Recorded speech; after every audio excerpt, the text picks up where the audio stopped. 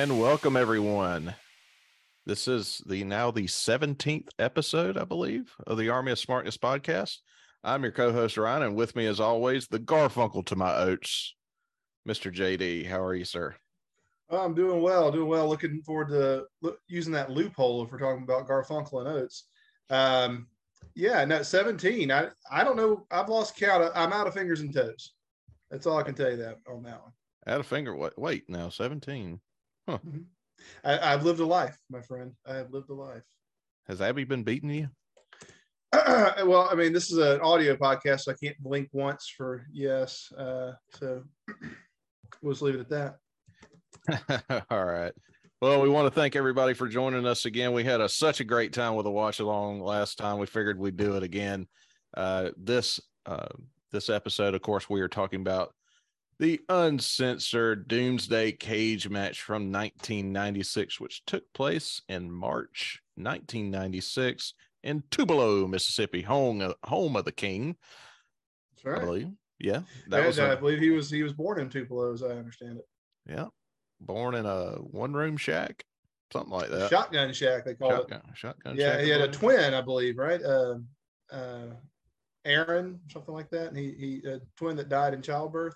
Yes. So Elvis Presley is actually a natural blonde. I heard that. Yeah. And he actually had to dye his hair, I believe, weekly or every 2 weeks. Well, I mean, it's just shoe polish. It's fine. Yeah. So we'll know a whole bunch of useless facts about the King. Of course, I'm not the only one. He has a little bit of a following. Really? Yeah. Huh. You know, not to get off on a tangent here, but I was talking to someone who you can't call them Elvis impersonators. They are tribute artists. And he was telling me that there are Elvis tribute artists that have $1 million contracts that actually record his songs and get paid millions of dollars a year. And to be honest with you, I don't. When you said $1 million contract, I assumed the mafia or something put a hit on him for that amount. I apologize. I had a different perception of what you meant. Well, you know, that would make sense because Elvis is still alive. Of course, with Tupac.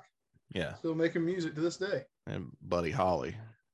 Why not? I'm just saying. He just turned into Rivers Cuomo and started Weezer. I'm just saying, I didn't see their body in that picture. It's true. It's a good point. Wow. But anyways, we want to thank everybody for joining us again. I really want you to join us on Facebook, on Twitter at Army of Smartness, and our email, armyofsmartness@gmail.com. If you are so inclined, I hope you are, you should be, because this is great content that we're putting out here. I really would. Where else are you going to hear about Elvis, really? Yeah, Elvis in Tupelo, Mississippi. And well, considering everything else that we're going to talk about, doesn't seem so weird. But we really want to thank everybody for following us right here. And also, if you feel so inclined, please give us that 5-star review. That'll get you a shout out, and you can send us a request, and move you to the front of the line for the next one. So anyways, JD, let's hit some topics that's going around right now. NWA stalwart, Mr. Nick Aldis, is leaving NWA. The former Magnus and current Mr. Mickey James. Current Mr. Mickey James. Can't hate him for that, honestly. Oh, hey, no. Players play, shooters shoot. That's at NWA. Their most recent pay-per-view this past weekend featured a 3-way match between Tyrus, Matt Cardona, and Trevor Murdoch. And of course, looking at that card, I'm saying, yeah, the one that we should put the title on is Tyrus. Not the hottest name in independent wrestling today, Matt Cardona. Now, not to belittle anything that Mr. Tyrus, aka Brodus Clay, has done in the wrestling business, or on Fox, call his mama, or on Fox News. By the way, the idea that this NWA 10 pounds of gold, now 20 pounds of gold, because it's got to go around him now. The fact that it's going to debut on Fox News, that's hilarious. I'll have my mom tell me all about it. Well, that's if she stays up late, because I think he comes on Red Eye, if I remember correctly. I have no idea. But if it's not Paw Patrol or Bluey, I couldn't tell you too much about it. Yeah, I was there was a run sheet for the upcoming Royal Rumble that's been going around on the internet, and I saw that Nick Aldis and Matt Cardona was on it as there you go. I don't know if it's legit or not. That's just out there on the interwebs. The Long Island Ice Z coming back. All right. Potentially. I mean, I'm a fan of Matt Cardona. I mean, you really got to respect what the man has done. Probably he's had the best indie run since at least Cody. Yeah, certainly since Cody. Yeah. He's made quite a name for himself. I wonder if he would be taking a pay cut to come to WWE. Well, he says that his best years in terms of money has been since he's left WWE. Now, his best years in terms of a lot of things. Have you seen his bride? Oh yeah, she looks strikingly like Eliza Dushku. Yeah, I can see that. Okay, yeah. And I was so I'm in their little the Major Wrestling Figure podcast group on Facebook, and excuse me, made a joke. Name dropper. Yeah, I'm a major mark. What can I say? But anyways, we make this joke that he looks like Bradley Cooper, they look like Eliza Dushku, and that's just a match made in hell. There you go. Ugly children gonna come from that union. Oh yeah, nothing. Hideous. Nothing. Yeah. Nothing. Well, I mean, it wasn't too much of a slouch prior to that. With as I hear old Emma, speaking of returns, Emma back on the scene in WWE. Yeah, Emma's I hear back. this correctly. All right. And sans the stupid dance gimmick. Are we still doing the stupid dance gimmick? Be honest with you, I don't know. Okay. I guess I missed her debut, and I think that's another thing. If Matt Cardona comes back, then Chelsea Green. Awkward. Chelsea Green is theoretically going to make that comeback as well, or people were suggesting that she may. Now, has she been in WWE? Smart me up on that. Yeah, she was in NXT for a while, and then she debuted as the pandemic was happening. She stayed there roughly 6-7 months after Matt had been fired, and then she herself got fired just after they made 2 little basic figures of her. Oh, but so no elites so far for Chelsea. No elites for Chelsea. But what was her name in WWE? What was her Vince name? It's Chelsea Green. Oh, it's still Chelsea. Okay, wow. Yeah, she was. Is that her actual? Is that her government name? Yeah. Okay, so she got to take that with her. Yeah, she had a gimmick on the Indies as the Hot Mess, and basically right. She was crazy and anyways wore lipstick all around and anyways. But when she comes into WWE for one reason or another, Vince allows her to keep the government name, and such is life. C'est la vie, as they say. Now, Magnus or Aldis, he has not had a WWE run, has he? Or if it was, I don't remember it. I think he's done some dark matches, but I do not. But think not he's a proper nothing of any. Okay. Of any. That'd be interesting to see. Yeah. Also, I mean, as much as they say opposites make the best clashes, I refer you to the television show Frasier, wherein Niles and Frasier clashed like cats and dogs, despite being exactly the same. I could see Aldis and MJF having a delightful feud in AEW if he decides not to go to WWE. Well, Aldis and Cody had a great match for the NWA title. Yeah, in Nashville, if I'm not mistaken, right? I mean, it's WrestleMania worthy. Oh no, it's excellent. I have seen that. And that was about 5 years ago, 4 or 5 years ago. AEW has been around for what, 3? So yeah, 3. So 2019. 4. So yeah, it was prior to AEW. Yeah. So I think he left in what, 17, 18. So yeah. So good. What, 4 or 5? You're right. So how about yourself, there, Ryan? What you been up to of late? I understand. Speaking of the King, you had a little run in with a King-like figure yourself. I did. I went to the Adam Sandler concert here in Savannah last night. Mm-hmm. It featured Adam Sandler, Kevin Nealon, David Spade, Rob Schneider, Sarah Sherman from SNL. Sarah Sherman. She's Sarah Sherman. Current SNL. Oh yeah, I have no idea who that is. Yeah, I didn't know her either. Let's see if I recognize her. She was pretty good. And I do not recognize her. Okay. And also the I think Jonathan McCloughy, I think is his name. He played the cockeyed guy from that played the linebacker on Waterboy. Waterboy. Yeah. Okay. That's a packed lineup right there. I saw the pictures on Facebook when the Ghost Pirates gave Sandman and Schneider and Spudley some Ghost Pirate swag, some jerseys there. I didn't realize they were going to be there. And you were discussing before we got on the air about Schneider being a talented singer. He's an interesting dude. I don't know if you have listened to Dana Carvey and David Spade's podcast called Fly on the Wall. He was a guest on it. They have a lot of old SNL people on it. He was a guest on it. I was like, this isn't really going to be very good. I'm not really I was going to skip the episode. Happened to flip it on. Really just an engaging and interesting fella. So I would recommend that to you when you're not listening to Army of Smartness, obviously, once you've caught up on all those episodes and yes, run through 4 or 5 times. Jump on Fly on the Wall, available wherever fine podcasts are stolen. Dana Carvey and David Spade, Spudley, as Dennis Miller would call him, apparently learned that on the podcast as well. Yeah, he of course Adam did the song. I don't know if you've heard the one on Netflix, the one that he did for Chris Farley. Lunch Lady?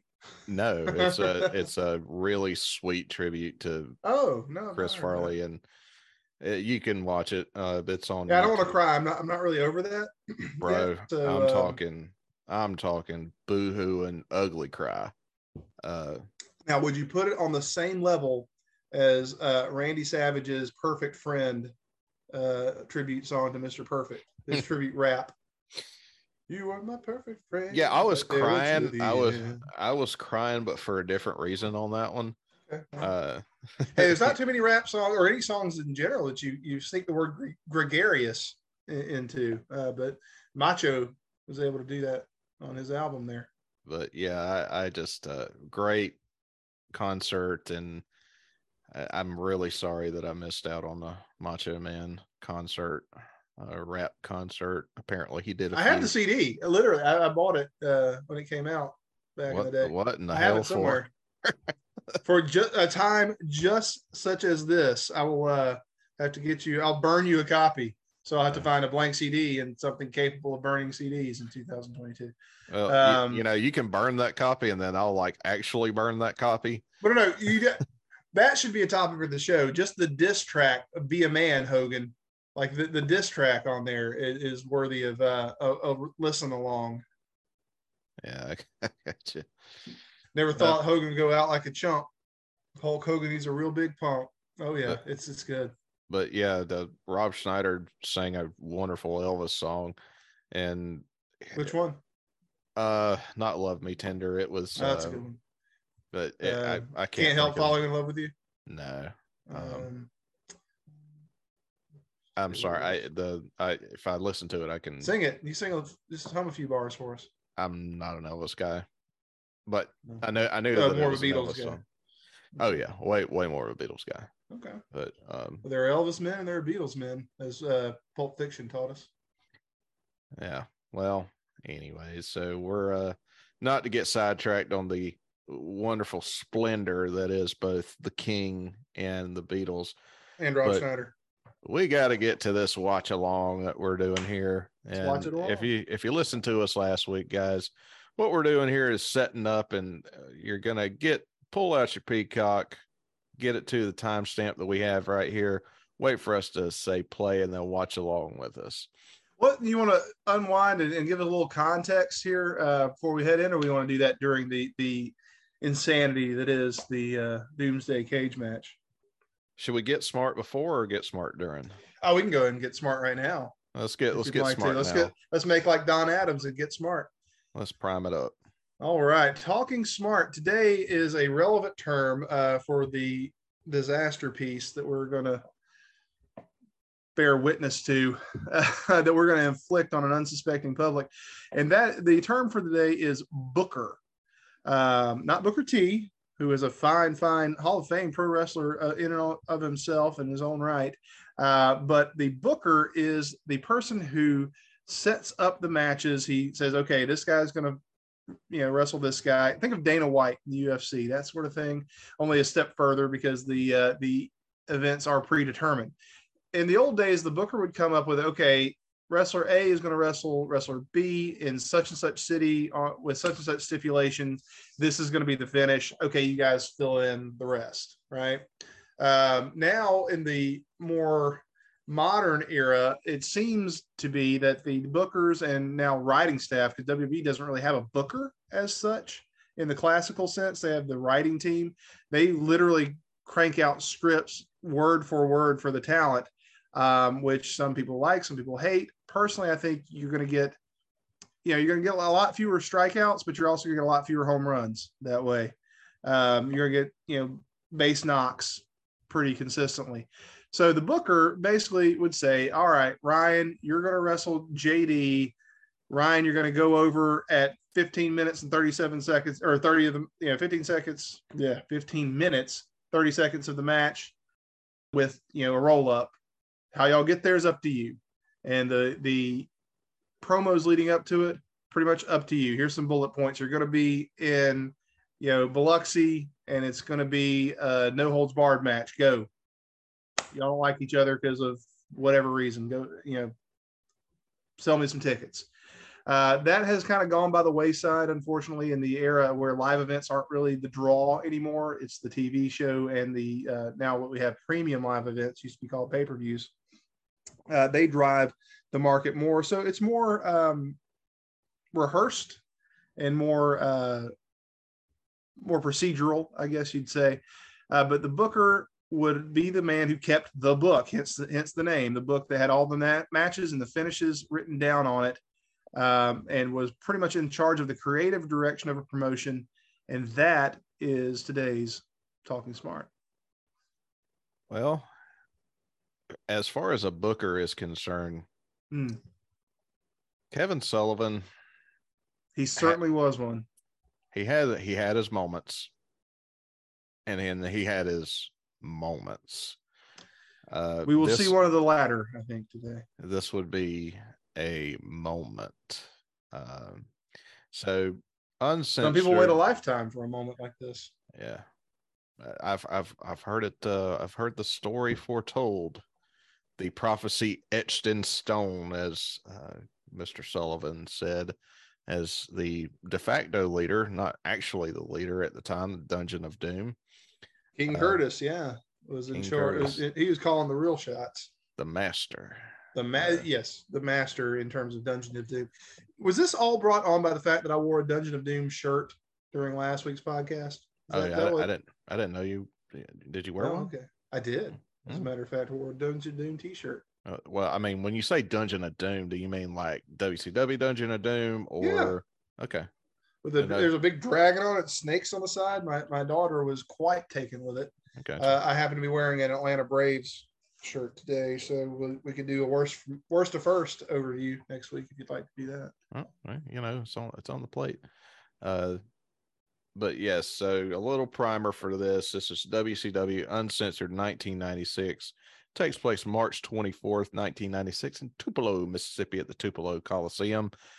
Over 9,000 people in attendance for this. This is WCW's answer at the time to WrestleMania 11. Same night, I believe. It was around, and thereabouts. And so the idea was that, hey, we'll have an event that is going to just be must see. They're gonna see this cage match that we're gonna do that is unlike anything that we've ever done, and thankfully will be unlike anything that we hopefully never see again. But anyway, so to prime this up right here, we've got Hulk Hogan in 1996. Is still the red and yellow. Week prior to WrestleMania 12. Sorry, 1 week prior. Yes, so this is the Hulk Hogan, still the red and yellow, still the white meat baby face to say your prayers, eat your vitamins, take your roids, and it wasn't specific about which vitamins, to be fair, and deny everything. And so at this point in time, as you mentioned, Kevin Sullivan is booking. we have in WCW at the time, we have the Four Horsemen to an extent. There is Ric Flair, there's Arn Anderson, there's also Lex Luger at the time, and then we also have the Dungeon of Doom. The Dungeon of Doom was a faction in WCW created around at the Halloween Havoc of 1995. That is when King Curtis, as you mentioned earlier, calls after Kevin Sullivan after a match at Halloween Havoc and asks for "Son of my son." Yeah, like that. It just like that. Mm-hmm. And it's really good. So it's really, really, really bad. And King Curtis, obviously well known in the territories. Curtis Iakea has a son at that point. I don't know I guess Prince Iakea is still around. Well, yeah, but this is not, they are not actual relations. Well, right? Prince Kalakimaki, as Jericho would call him famously. Well, I assumed at the time that he pulled. Well, that may be what they were going for, but that's not. He wasn't actually. Yeah. So you got Curtis Iakea, who is at that point in time was one of the most ruthless guys in the territories, who comes into WCW. He's covered in a whole bunch of weird paint and latex, and is the de facto founder of the Dungeon of Doom. And the Dungeon of Doom features such notable members as the Man with No Name, the Zodiac, which is the same guy. Yeah, I'd say that's the same people. Brother Brutus. Was he the Butcher in Dungeon of Doom too, or was that prior to that? No, he was a Man with No Name before he was as he joined. Well, I'm saying, like, he had, I feel like in about 9 months, 10 months worth of time, he had 3 different gimmicks. He had the Butcher, he had the Zodiac, as you said, the Man with No Name, the Zodiac, and then the fourth one, the Booty Man, was right on the heels of this. Yeah. Actually, in this show, he's the Booty Man. Well, none of which were ever explained. No. It's clearly the same guy.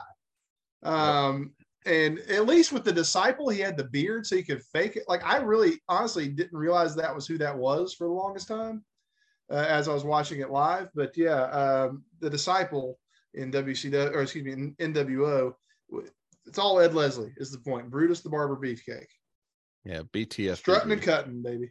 Strutting and cutting. BTFBB. So yeah, it also features Kamala as well as the Faces Affair, which is Ming and Barbarian. Yes. Also, there is, for this one at least, there is a man from Hulk Hogan's past. That's right. Z Gangsta. The legendary Z Gangsta, formerly Zeus of No Holds Barred fame, or Debo of Friday fame, whichever you may remember Tony Tiny Lister as. But yeah, large man. And it's funny to me, when we last saw him in professional wrestling, he was teamed up with Macho King Randy Savage and Sensational Queen Sherry. As the Eye of Madness. Yeah, look into the Eye of Madness. So, you know, to see him now squaring off against the Macho Man, a little bit of a change in direction. I was like, hey, maybe he'll just come up with, hey, Macho, I know you. Let's hook back up, buddy. Let's be on the same side again. But no. And this lovely pay-per-view also featured a man by the name of ultimately, it was named the Ultimate Solution. Well, I don't think you're properly presenting that. We've got all these folks from Hulk Hogan's past. We've got, you know, John Tenta, the former Earthquake, as the Shark. Now we've got Brother Brutai, and we have the Ultimate Solution. Sorry, I didn't mean to mislead you that someone else Ultimate might have been coming in there.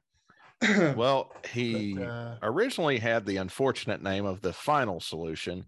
Yeah, you can't do that. Which obviously WCW came under some heat from Jewish organizations, as that was a rather unfortunate name. Bit of a loaded term. Although I will say this, he looked good in those Hugo Boss tights. That was good. Yeah, it doesn't. to put things in perspective, the Ultimate Solution is also he played Bane and Batman and Robin. So he's been a wrestler for a long time. It's Jeep Swenson in the World Class days. Well, yeah, nobody remembers that, but I do. I'm old and I work with children. Yeah, and so the Ultimate Solution, it looks like you could probably put a kick me sign on his back and he'd never be able to take it off because those arms aren't reaching behind him. Jeez, and that guy was massive. And he's unfortunately passed away. God rest. Not too long after this. Back the next year, I think. Matter of fact, he dies of a heart attack. He was an avid steroid user. Of course, you didn't have to tell you. He didn't have to tell you that. But right, no. The heart can only take so much. I'm sorry. Which begs the question: he must have died before Batman and Robin came out. Didn't it come out in '98? It was 97 or 98. I don't remember, because that was the point where I checked out. Like, I was a big fan up until Batman Forever. Then when Batman Robin, this sucks. Like, I was old enough to realize, oh my God, this sucks. So hang on a second. I'm gonna look it up for you. It is 97 when it came out. Let's see when it actually debuted here. Let's hit up the old Wikipedia. June. Was it June? It'd be a summer. Yeah, it's June 12th. For the limited release, and then the wide release June 20th. Now let's check out Jeep Swenson. He died in August of '97. So August, yeah. So he enjoyed the glory of Bane for 2 months, basically. So yeah, he was there for the premiere and not much else. Yeah. God rest his soul. God rest his soul. Only 40 years old. And that's the thing. You really couldn't do a whole lot with him. Of course, you really couldn't do a whole lot with a whole lot of people in this match. Well, you couldn't do a whole lot to him, certainly. But yeah, he's the Ultimate Solution, similar to but legally distinct from the Ultimate Warrior, which we got several similar but legally distinct from issues here in this match. But he and Z Gangsta wind up being held sort of in reserve. They're not out at the beginning. They're the second wave of the alliance to end Hulkamania for obvious reasons. Jeep probably got about a good 30 seconds, maybe up to a minute and a half in him before he's totally gassed and not the way he liked. And then Tony Lister, obviously not even a wrestler of any description, a movie actor, as my grandmother would say. You can see why these guys were not out here the whole time. Let's put it that way. Yeah. So to explain the premise of what the Doomsday cage match was, good luck. It is a three level cage match. Up on the cage, you actually have two scaffolds that are on either side of it. And oh, by the way, the cage is actually right next to the entrance stage and nowhere near the ring. Nope. Although there is a ring in it at the bottom. There is a ring in it at the bottom. So two rings not connected and like 30 yards apart. And it's really something that I just don't. When I was a kid, I distinctly remember looking at this. Oh, that looks cool. Now I'm older, and now I'm like, how is this going to work? And it turns out it doesn't. Yeah, the floor of the two upper levels is still just chain link. So you step on it, you sink into it. And we'll see here as we watch it as we go along. Arn Anderson, no one's fool. No. He comes out in a full body sweatsuit, like thick, old school sweatshirt material, while he's up in the top portions of the cage. He's not getting snagged on this thing. Arn Anderson is way too smart for you. He's not going to fall for this. And this match, there's nobody in this match that's less than, I'd say, 250. Flair. Flair's 230, 225, 230, somewhere in that ballpark, probably. Yeah, but if that, actually, I mean, that's his build weight. So you probably take about 15, 20 pounds off of that because he is not a tall dude. He's 5'10. Yeah, listed at 6'1", so he's probably 5'10. Yeah, no, he's not 6'1". He's never. Yeah, depending on which alligator shoes he's wearing, maybe he hits 6'1", but he's closer to 5'10" in actual life, I believe. But and it's solidly built at this time, especially. So yeah, I'd give him a solid 220.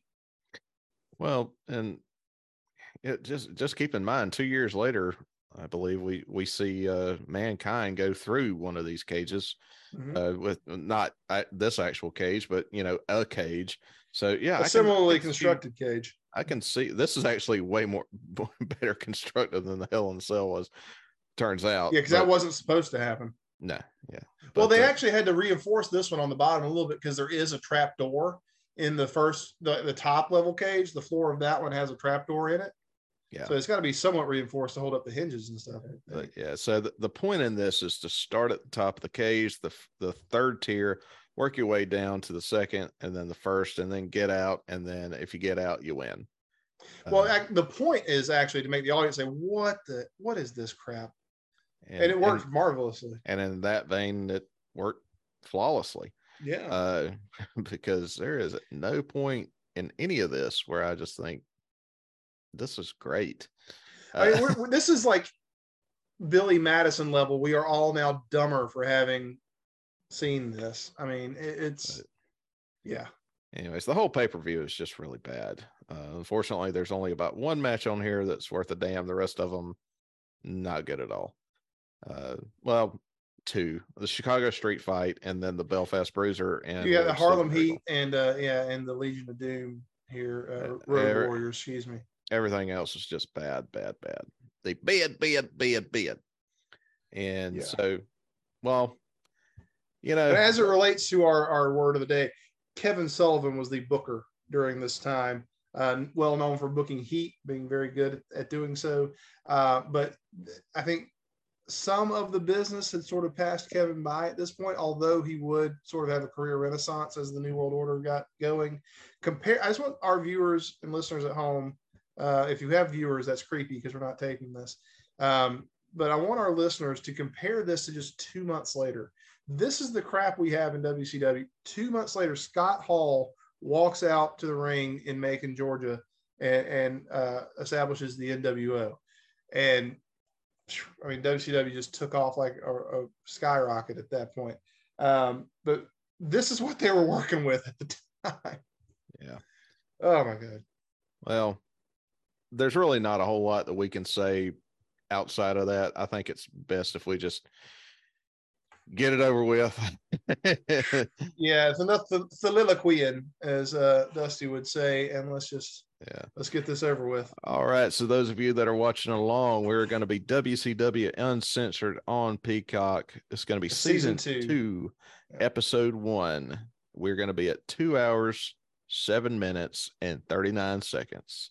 That's 2 hours, 7 minutes, and 39 seconds. JD, give us a countdown. All right, and we'll start off at a 3, a 2, 1, play. All right, the 1997 level digital graphics opening up on the empty ring here. Bobby the Brain Heenan in a leather jacket because you never know what could happen. Dusty Rhodes, the American Dream, with his best Carl Childers look buttoned all the way up to the top here. Tony Schiavone in a tuxedo for unexplained reasons. Yeah. They well, I just gotta love that bow tie that Tony has on. Mm-hmm. He was that's a Men's Warehouse special all day long. Yeah, it's just he looks like he's about to recommend the special. Well, Bobby has the black shirt with the white collar. He looks almost like a priest. Yeah. With a motorcycle. So if you remember the Dan Aykroyd, the short-lived sitcom Soul Man, that's kind of what he looks like here with the leather jacket and the priest collar. And this is March in Tupelo. That can't be too cold in there, can it? Bobby's got to be sweating pretty good, I would think. No, I wouldn't think so. Yeah, is Tupelo cold? Never been to Tupelo. Okay. I don't. It doesn't strike me as a cold place. Right. So I would think you got to be a little hot under that under the lights and the leather jacket. Probably so. Yeah. I mean, maybe that's why the black shirt, you can't see him sweating. I mean, shout out to Dusty for showing up in blue jeans. Blue jeans and a double-breasted blazer, as though Dusty needed to look any wider, and then a black shirt buttoned up all the way to the top. And you know how Bobby just look at the body language. It's just it's not just words for him. We talk about him being such a wordsmith, but he talks just as much with his body as he does his mouth.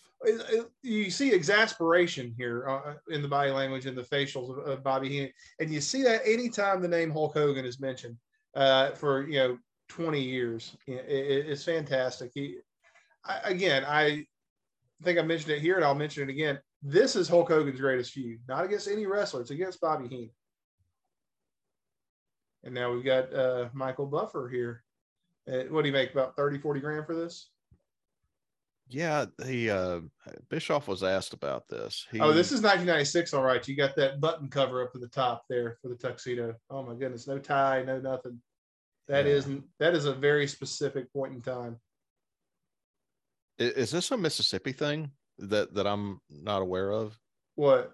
Like the button and no tie? The button cover? No. This was a very 95, 96 thing.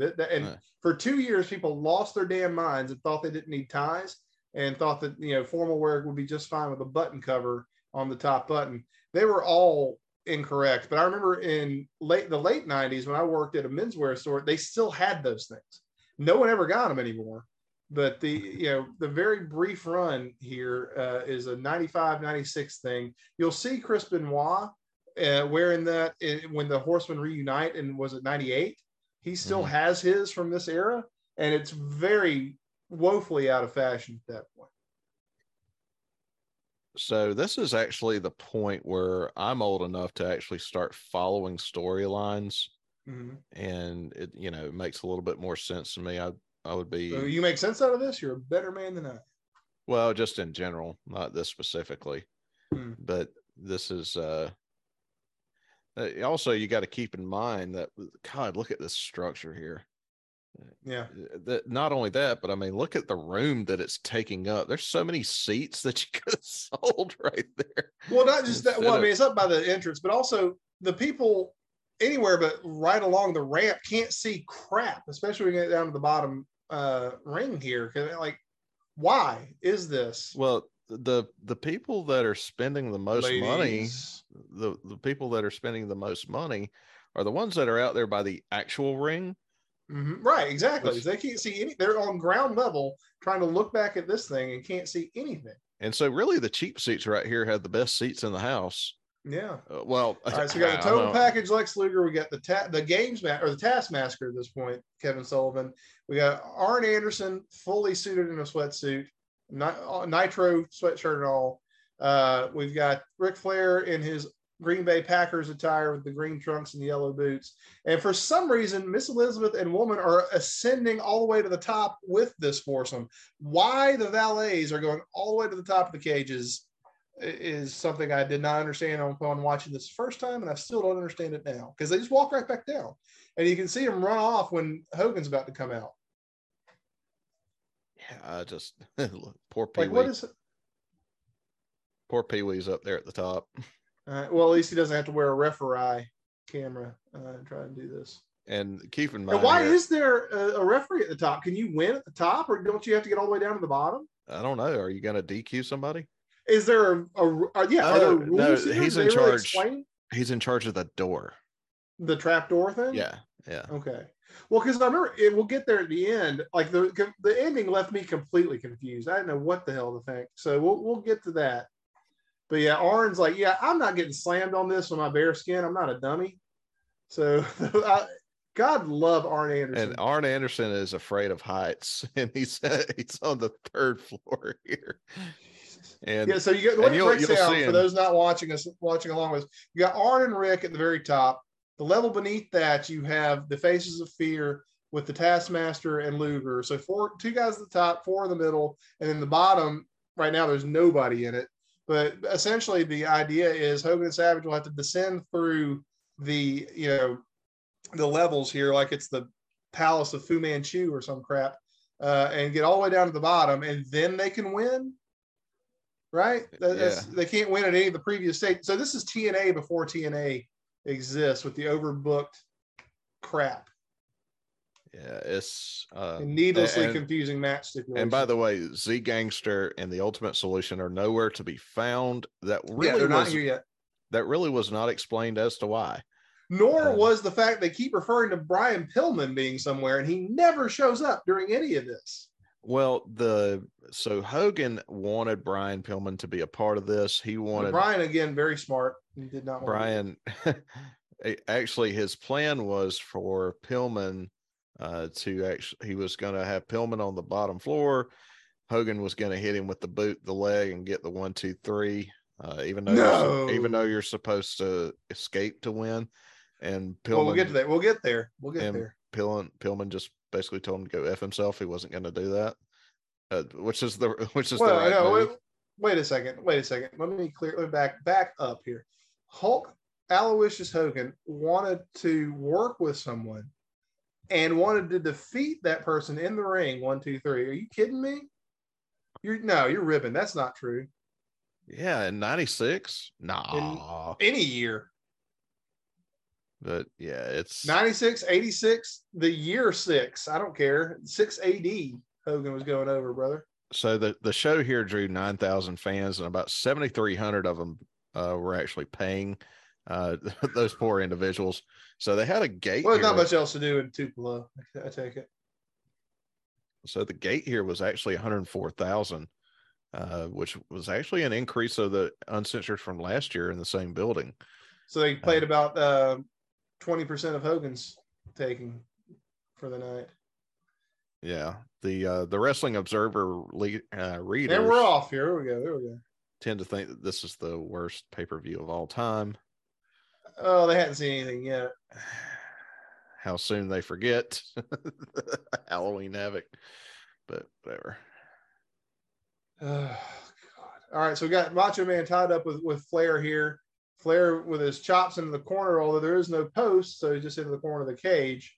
And then there's just a kind of a pole running through the middle here as a support.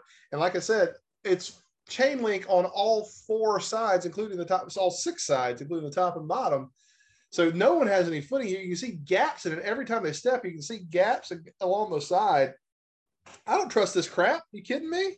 Mm-mm. Not a chance in hell, especially, Arn is a full-figured gentleman, as we both are. I'm not doing that if I'm him. Well, I'm not doing that if I'm me. Not only that, but I'm about to run your face into the chain link, and it's going to knock you out.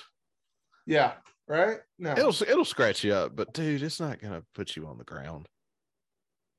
Well, not like unconscious. I mean, you might be holding your eyes for the blood running down into it, but no one's getting any juice here, right? If I'm remembering the match correctly, nobody juices here, which so much for Uncensored. And that's another thing. Uncensored, the point of Uncensored was that every match was supposed to be no DQ. However, there was actually a match earlier in the night that I believe ended in a DQ. I forget which one it was. I want to say the Steiner brothers and Nasty Boys fought to a no decision, no contest. Yeah, it's which makes no sense for a no DQ. Like, all right, whatever. Nothing really makes sense in this one. Well, it's a fool who looks for logic in the chambers of the Doomsday cage match. To quote Kevin Nealon, it's bad. It's all bad. Yeah. Oh, Kevin Nealon, how's he doing these days? Hey, dude, he put on quite a show last night. I've always enjoyed his stand-up. His stand-up tells a story and sort of works its way back to like his first show. The original premise. Yeah, it's really good. Well, he's been doing it for a while. He knows what he's doing. Oh, watch out now. Now we're hulking up. We got the shirt off. Flair's trying to nowhere to go. No purchase for Flair to find an escape here.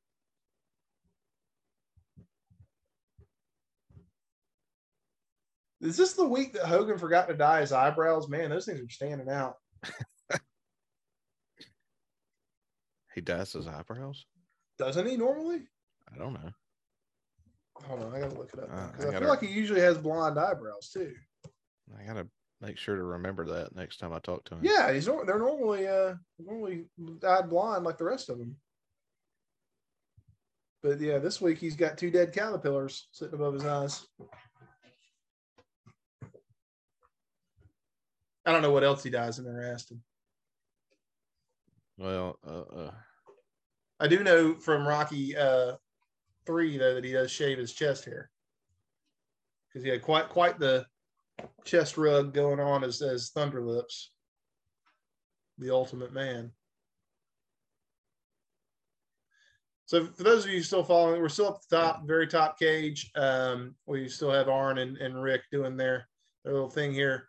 It's interesting we get 2 of 4 horsemen, because Benoit is a horseman at this point, right? As is Pillman in 96? I believe so. Yeah, so we don't have either of those guys in the alliance to end Hulkamania. Apparently only Arn and Rick are really cheesed off about it.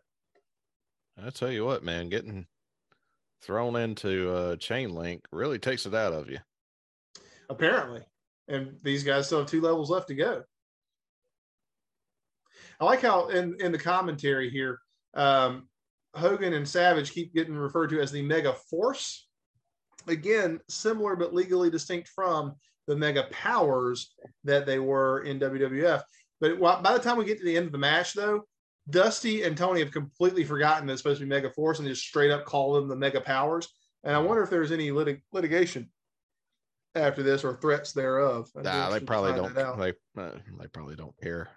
if this is the best they can do, we're good. Yeah, by all means, make people remember us as an alternative. Or you could look at it the other way. It's like, no, you're not using our name on any of this crap. So yeah. Well, it's just interesting that the top floor here is, basically a flat. The one beneath you is actually split in 2, so it's like a cage duplex. Right, yeah, exactly. There's that shared wall like in some hotel rooms. And so, like, if Kevin Nash, I almost called it Kevin Nash, Kevin Sullivan, a little height discrepancy. The Taskmaster was saying this is the end of Hulkamania. Why not just have them all in one at one time? Yeah, one time. You're splitting them off. It's like, I'll take you out with a single punch. Yeah, I mean, if you're going to name your stipulation, why is it an 8-on-2 chainsaw match? Look at Arn with the figure 4 here. Yeah, and then they all get flipped. Am I ahead of you? Because now they're all out of the figure 4. I think you are a little bit. What's your time code? My time is my own. I've got 2:21, 56, 57, 58. All right, I got you. Ric Flair just let loose an international object down to and there's powder. Oh my goodness. Hogan and Savage have been into the powdered donuts and they are heading down the trap door now. And it's very nice, very, very nice of the folks in the second level. Ming not paying any attention at all, looking completely away as Hulk Hogan descends right behind him. Ming hanging on for dear life. Right? Yeah, so it was very, very nice of the 4 guys in the middle ring to just not do anything while they were climbing down, while Hogan and Savage were climbing down. Just let them do it. And here comes old Pee-wee. And apparently you can just make international object for Sullivan. Watch out. Oh, no. Hogan picks up, is that a roll of tape? No, brass knuckles. No, I just like how you can make people run across. Yeah, right. Yeah. The Irish whip with no ropes from cage to cage. Yeah, Luger fed for an Irish whip running across chain link with no ropes. And not only that, but you have to high step. Yeah, obviously you do. Because you're going to sink on this cage. Oh man. And there's a chain. Okay, it was not a brass knuckles, it was a chain. Now, Kevin Sullivan with the rarely seen reverse choke on Hogan. He's got the chain wrapped around the back of Hogan's neck and choking the life out of him. That's going to cause some bruising. It is. That's a veteran maneuver. They'll never see that coming because it doesn't do anything. Yeah. And we got Faces of Fear versus Savage here on the left. Ming and the Barbarian. At least Ming is paying attention now. Still trying not to move too much, as I can see. This is bold right here. Barb going for a pile driver on this chain link. Only to be foiled by Hogan. It was nice. We had the blondes in one cage and we had the brunettes in another section of the cage here for a while, but now they've switched out. By the way, folks, if you're not drinking already, start. Oh, you should be. I'm three scotches deep at this point. I'm here with Steve Austin's Broken Skull Ranch IPA, which is a delicious beer. Text out there. No, she's tied up with 2 kids. She's not gonna be able to get the old fashioned. Old fashioned the drink or old fashioned? All right, never mind. Mm-hmm. The world may never know. Nah, we know. Just an old fashioned love song. How about that? A little Three Dog Night. I believe in a thing called love. Well, the darkness is in me too. So I remember back in the day before they took all the fun out of everything, when you could put your own entrance music into wrestling video games. And for a while there, Matt Hardy had the Darkness's "Get Your Hands Off of My Woman, Motherfucker" as his entrance music during the Edge Lita run of 2004, 2005, thereabouts.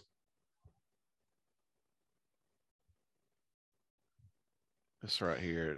So we got Kevin Sullivan and Hogan out on the scaffolding outside the ring, the middle cage here, and a very tenuous position for Kevin. He's half over the side of the scaffolding here. God bless Kevin. He's trying. He is. God bless him. He's like, what would have been amazing 10 years ago? All of this with these exact same people. But here we are in 1996 instead of 1986, and it's like, what is happening? I mean, gosh, think of, one thing that I think would have been really good if we were able to put the Fiend with in this match, 80s Kevin Sullivan. Put them together, yeah. Fallen Kevin Sullivan, like Fallen Angel and all that. The Purple Haze. I think that would have worked great. Well, there are a number of points in time where the Fiend would have fit in. He would have fit in with what was Dan Spivey's character there for a while, the Cape Fear character. Where Bray got the Hawaiian shirts. Not the Waylon Mercy. There you go. That's like skyscrapers. No, not the skyscrapers. The WWF Waylon Mercy gimmick, which criminally underrated. If Dan hadn't been so beat up at that point, I think that really could have been something. And we got Flair and Hogan were tying up, or excuse me, Hogan and Sullivan were tying up. Sorry, I apologize. And we got Luger and Savage. And now they're going to the main ring, the center ring, if you will. Okay. So I'm pretty sure I don't know. I'm pretty sure that this is a realization on Hogan's part right here, is that these people that paid a whole bunch of money to be ringside are watching from a distance. So we need to bring it out to them. But I would say also, though, what is the point of the salad steel cage if you just leave? The whole point is to keep everybody in the cage. And now they're just in the ring. It's like, these folks out here, they want to see me give the boot and drop the leg, brother. Here it comes, brother. Oh, the face stomp from Hogan. That's mean, Hogan. And Luger, which I believe. Why would you ever get back in the cage at this point? Which I believe in 1993, Lex Luger was voted as most popular wrestler by the Observer. Was that WWF or still WCW? That was WWF by that point, 93, right? It was 93, I want to say it was. The flying forearm. He was in 93. That would have been. Was he still WCW at that point? I think it's WCW. He didn't come until 94, right? Well, that was the big push with the USA Lex Luger. But I'm thinking the Narcissist Lex Luger may have been in 93. Again, watch this comedy of freaking errors right here, and then 2 months later, the entire landscape of professional wrestling changes. Yeah, because 94 was WrestleMania 9, 95 was 10, 95 was 10, 96 is 11. No, 96 is 12, 95 is 11, 94 is 10, 93 is 9.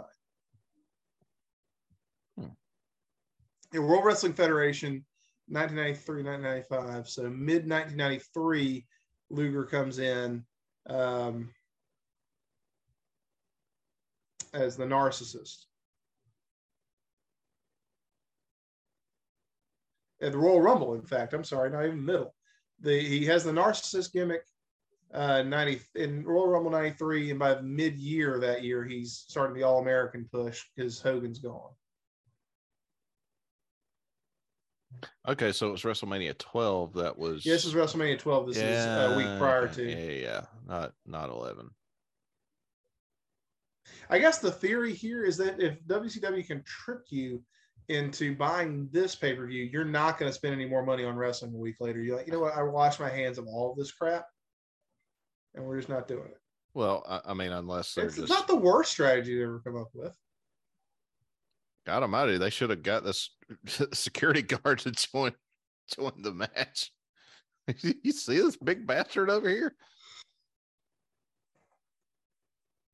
He's over there to the left wearing a purple shirt. Big old boy. Has to see the key grip or whatever with the wires right now. What's your time code?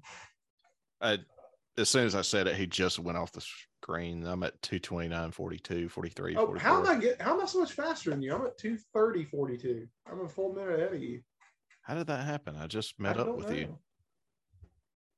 Am I running faster? I'm running a little hot. 2:30:42, you said? Yeah. Okay, I'm at 2:30:55, 2:30:56. I wonder if our time codes are different because I'm on a computer and yours is. You know what? That might be. I'm on the Roku television. Okay. I'm just seeing Savage rolled into the main ring here. Yeah, that just happened.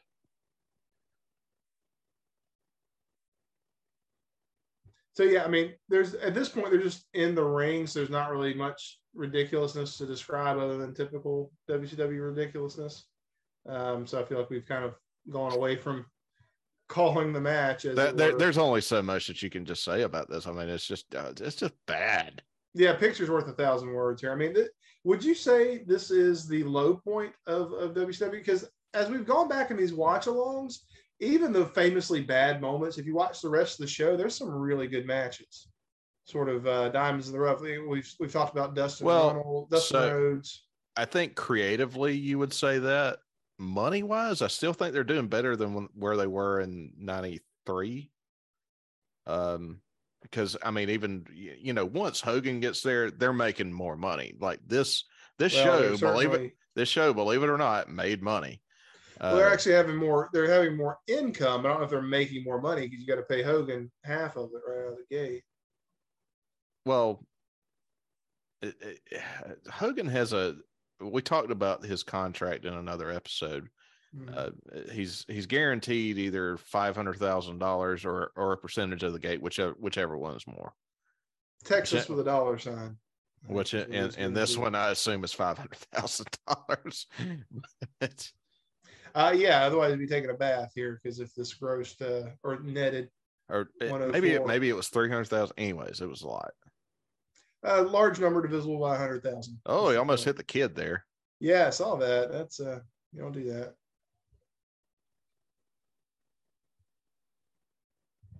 But also don't stand on the tracks of the trains coming through. I don't know what to tell you. It's got Hogan and Luger on the outside, Sullivan and Macho paired up here. We get the old double coconut. Oh, run them into each other. You know what? The guy with the purple shirt and the jeans that's in the crowd? No, it was on the backside. It was closer to the cage. Because that was a hefty individual. I mean, if we're going back to the... No, I see who you're talking about. No, this is a black guy. He's over there close to the cage. And here comes the Solution and Z Gangsta. Apparently they got lost backstage. Jimmy Hart had to run fetch them. So here we go. Now business is about to pick up. Old Jeep's put on a little bit around the midsection since his world-class days. Z Gangsta with a Vulcan nerve pinch on Savage here, and what appears to be a very early Apple Watch or Fitbit on his wrist. It's just black tape. Well, it's shiny and reflective.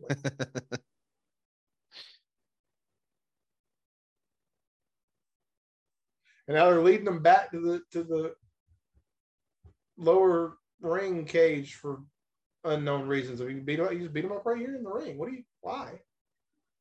Why bother with this? I don't think the winning stipulations were ever actually explained, right? Because they keep saying that Hogan and Savage just have to survive. What they never really elaborated on what that means. Tony had explained that they have to actually exit the cage they from did that the bottom. Like 15 minutes ago. Well, they exit it from the second floor. But there's no trapdoor from the second floor to the bottom floor. There is.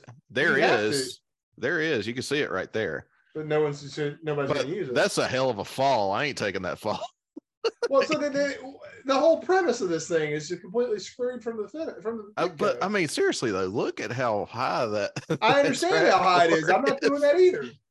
I mean, Jeep could be standing on Z Gangsta's shoulders and barely reach the trap door. I'm like, Cornette blew out his knee from that height. I ain't doing that. Right. Also, but to be fair, Cornette landed the worst way he possibly could have. He landed straight down with his legs straight down. That's going to jack your knee straight up, man. But because he was counting on Big Bubba to catch him, but Bubba didn't get there in time. So I'm going to poke you with the stick. He's got the gaff out and he's poking Savage with it. That hurt kind of, didn't it? Well, you're aware of it. Makes you aware of it. Oh, here we go. Savage to the high rent district. Can he even jump with that cage? Oh, okay. Just the double axe handle. Doug kind of looked like he hit him right in the face with that, though. Well, yeah, because Zeus doesn't know where to be. No. Double axe handle here. I rake. Oh, God. You know who I thought this was at first when I first saw him come out until I got a better look at him? I thought it was the Warlord from WWF, like the the half silver face mask Warlord, but it's not him. Just another big roided up bald white guy. It looks like a good stiff breeze could blow that cage down. Yeah, well, because there's no supports on the. If you look, actually, it's just two different sheets of the chain link just put together. There's nothing really holding them there, so I think they could go out through the middle of the cage if they wanted to.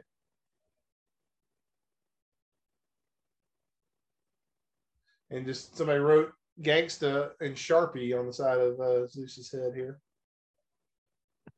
as all true gangbangers do. You know, I learned that on The Wire. Z Gangster, Tiny Lister, of course, was a former Crip, I believe. I don't know about the former part. Well, maybe he was. Well, let's be fair. Let's say he was a Crip emeritus at this point. Well, of course, Bruce Pritchard tells a story that he would not actually ride in a car one time with the WWF at the time because the car was red. Mm-hmm. You don't ride no fire trucks. And so they went and got him another car that was maroon, and that was okay. Close enough. Well, it's not red, is it? And now Arn comes back in sans sweatsuit because now we're not completely surrounded. Now we're going to get the good wrestlers in here so we can try to salvage this. So we got Arn and Rick coming in. Rick strutting. Doing everything he can. Jones. All right, throw the very dangerous ultimate solution, standing in the corner doing absolutely nothing. Yeah, they're calling this on the fly. Jesus, just stay back, Jeep. Let the real wrestlers handle this. Thank you. Good Lord, what a crap show. You know, this is one issue that I have with Mattel. They disrespect the hell out of Jimmy Hart's jackets. Like, well, I was going to say they don't have. Where's my Doomsday cage match playset? That's what I want to know. Well, not only that, but I mean, you think of all the crazy dusters that he had in the 80s, and you don't see that. They're all solid color. He always had those things. Those things were always custom airbrushed for every person that he managed. It was pretty awesome. No one has ever accused Jimmy Hart of lack of effort. No, he's one of the hardest working men in wrestling. Got beer in cans, baby. As long as you got a can of beans and some potatoes. And some taters and beans and taters. They really need to bring back. They really need to bring back Legends House. You know, it kind of looks too depressing. It kind of looks like Hogan and Macho are like really fiending for cocaine right That's exactly what I was going to say. Like they both dive into this pile of white powder, and both are extremely disappointed that it's just white powder. All of a sudden, we got this white powder in us. Now let's go. Yep. Here they go with like just tinfoil frying pans. This has to be seen to be believed. Is this even as stiff as a Boy Scout, field ration kit here? This is a mess kit. Like that's not a real frying pan, and like it's boop boop. It's not even hitting them hard. It's ridiculous. Oh my god, that is just right in the ear.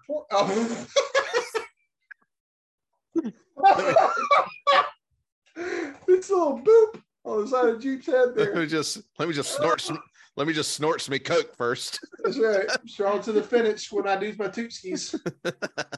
I'm Hogan the Sailor, man. And so here's another thing: the door is wide open, guys. Why don't you just walk out? Leave. Loaded glove like Lex Luger needs that. It looks like an exam glove. Is he gonna hernia check here? Wait. Whoa. Luger hits Flair, but he hesitates before Savage moves. Then Savage moves, and then he hits Flair. So the announcers make a lot of speculation out of this. And you'll notice, though, in a couple of months, Luger and Savage on the same side. Or is this some long-term storytelling? No, there's not. I'm kidding. And for some reason, right when they walk out, Savage dives back into the ring to cover Flair. But there was never supposed to be a cover. You're supposed to just get out. I didn't say you wanted an excuse to crawl back through the coke pile. So your winners, we think, are Hulk Hogan and Macho Man. I don't think anybody won this, including the audience. I count it as a win here. I need more coked up Hogan. Coke Hogan is, talk about something that happened 10 years prior to this. Coke Hogan was absolutely at the top of his game. Just listen to any of Randy Savage's promos at the time, brought to you by the letter cocaine. It's amazing. And now everybody's wondering what the hell happened. How could this? What happened to the Faces of Fear? Where are they? We're just gonna keep the camera on these. These the Samoans done RUNNOFT. They didn't come back for any of this. That to your point. Why just have all 8 of them together just beat the bejesus out of these guys? Well, they had 6 of them. Maybe if they had 8, if they had 8, that's the thing. 8 is enough. The show's not called 6 is enough. It's called 8 is enough. And now, in a post-mortem, we've got Shivani, Brain, and Dream again trying to make some sense out of all this nonsense, looking for logic in illogical places. My goodness. Here would have been match of the night right here. I'm just going over the run sheet here. Mr. JL, as we all know, Jerry Lynn versus Dean Malenko. That's got to be a good match. Again, Steiners and Nasty Boys. They, not a technical exhibition, but certainly some Greco-Roman knuckle sandwiches being distributed in that one. We've got Colonel Robert Parker versus Medusa in the same book of bad ideas, probably. What the hell is Loch Ness? That is Loch Ness. That is giant haystacks. Giant haystacks. Okay. That is giant haystacks. Wow. That had to be a thing that happened. So my parents never bought pay-per-views, and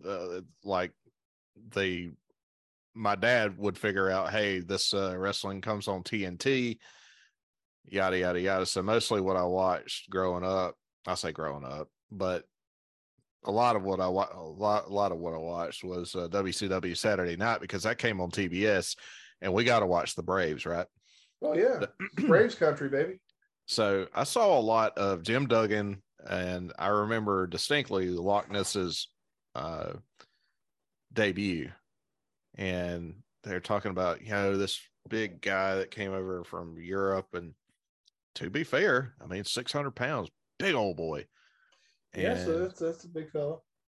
And I just remember thinking, oh, this is going to be the guy to end Hulkamania. And yeah, unfortunately, he had about a 6-month run there, and unfortunately died of cancer. I think a year afterwards. Rest in peace to the Loch Ness and giant. I remember he had a TV title match with Lex Luger, because there was one of those WCW Saturday night, quick, like 15-second promos before you go to commercial break. Right. Hey, you Luger, me, you TV title. I'll take you out. And well, needless to say, it didn't happen. And thankfully, I can say that this travesty is travesty was actually the word I was thinking. Yes, kind of come to a close on that. Overall, I'm trying to think of one good thing to say. It's over. It's over, and not like over. I mean, like it didn't get over. It is no longer happening. Yeah, it ran its course. And yeah, it was just not good. I mean, I can appreciate them taking chances like that. Yeah, we're being rough here. It's hard to be creative, but God bless them for taking a chance, but it just didn't pan out. I think this is something that probably makes a little bit more sense in a comic book, not so much in real life.